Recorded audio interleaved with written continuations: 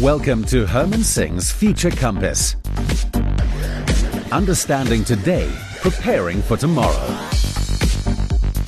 What age are you? The startup sector is like the wilds of the African bushveld. This is the world of survival of the fittest and most resourceful, where death comes in an instant. Where one is living day by day and never knowing how or where your next meal will come from. This is best epitomized by the leopard. Not the strongest like the lion, nor the fastest like the cheetah, no hard skin or enormous size like the elephant, not protecting herds like the buffalo or horns like the rhino. Nothing but physical learning agility and wiles to help you survive. What you need are similar team members, members who have fought to win, to carve out a niche that they defend viciously. Surviving and thriving alone and with only their wits to count on in an environment of high uncertainty. Knowing that if they are hurt, they starve, and that if the lions catch them off guard, well, then they die. The individuals in corporate jobs often have a different mindset. Most of their daily needs are already met, like a zoo or pets. These corporate animals survive by learning how to navigate a complex and slow-changing environment, forming alliances and cliques, and learning to cope through words, posturing, but no action or delivery. There are no reasons, only excuses. After enough time in this environment, they cannot in fact ever be returned to the wild. Much like zoo animals, they lose their killer instinct and can only survive with a massive support system. They're no longer hustlers, they are the hustled. Startups are exciting and vibrant enterprises. I've been involved with dozens, including some that went on to become unicorns. Talk to any venture capital firm, pick up any research on startup success, or view any of the numerous TED Talks on what makes a startup successful, and you'll be left with one conclusion. It's the team. The biggest driver of success in these nascent ventures is heavily influenced by the founding and executive teams. Not the idea, not the technology, not even the funding. It's the abilities of these few people. How many? It varies between 1 and 5. The lone successful startup founder is actually very rare, as are teams of more than 3. In fact, the most successful startups have had 2 to 3 founders. Why? The primary objective of any startup is to achieve a product market fit before they run out of cash. They need to therefore engage in a process of accelerated learning at the lowest possible cost, but at the fastest possible rate in the pursuit of this objective. It turns out that the probability of achieving this is largely a function of gathering key skills into the core team to perform 3 key roles.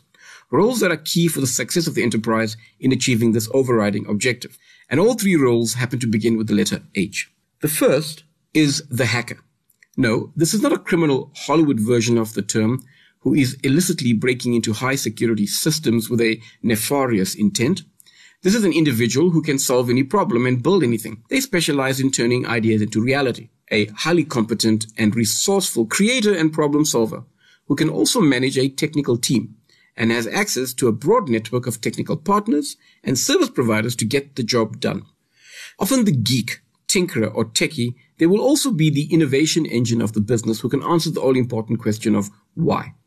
Hackers are widely skilled in technology, but might not be an expert in anything.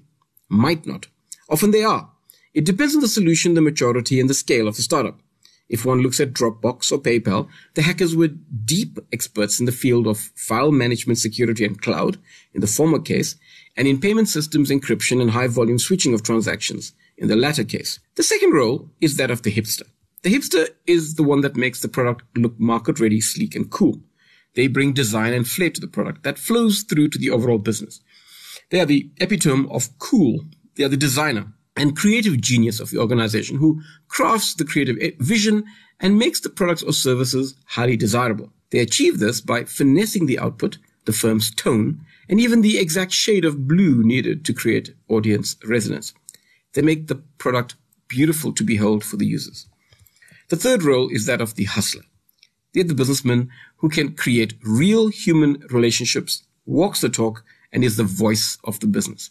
They have ruthless business acumen, are silver-tongued, are superb communicators, have strong marketing intuition, and are effective fundraisers and business plan presenters. The hustler is the chief salesman and the go-to businessman behind driving the business and the idea forward. As the salesman in chief, the hustler gets the deals done and keeps the business ticking over. Often playing the role of the CEO, they can be larger than life. This triad creates critical mass for success, but can be a source of turmoil. The hipster is likely to accuse the hustler of having sold out to the man because of their constant question of, it's cool, but is it something that our partners and clients want? The hacker is likely to do their best to avoid one-on-one conversations with the hustler as a result of jock versus geek episodes back in high school. But when the hipster brings the creative design and cool factor, the hacker brings the utility belt of technology solutions, and the hustler finds the right way to package it all up and take it to the masses in the form of sales and partnerships. It's a combination that is tough to beat. The upcycle challenge is to figure out if this is really your world, and if so, which role is your ideal one?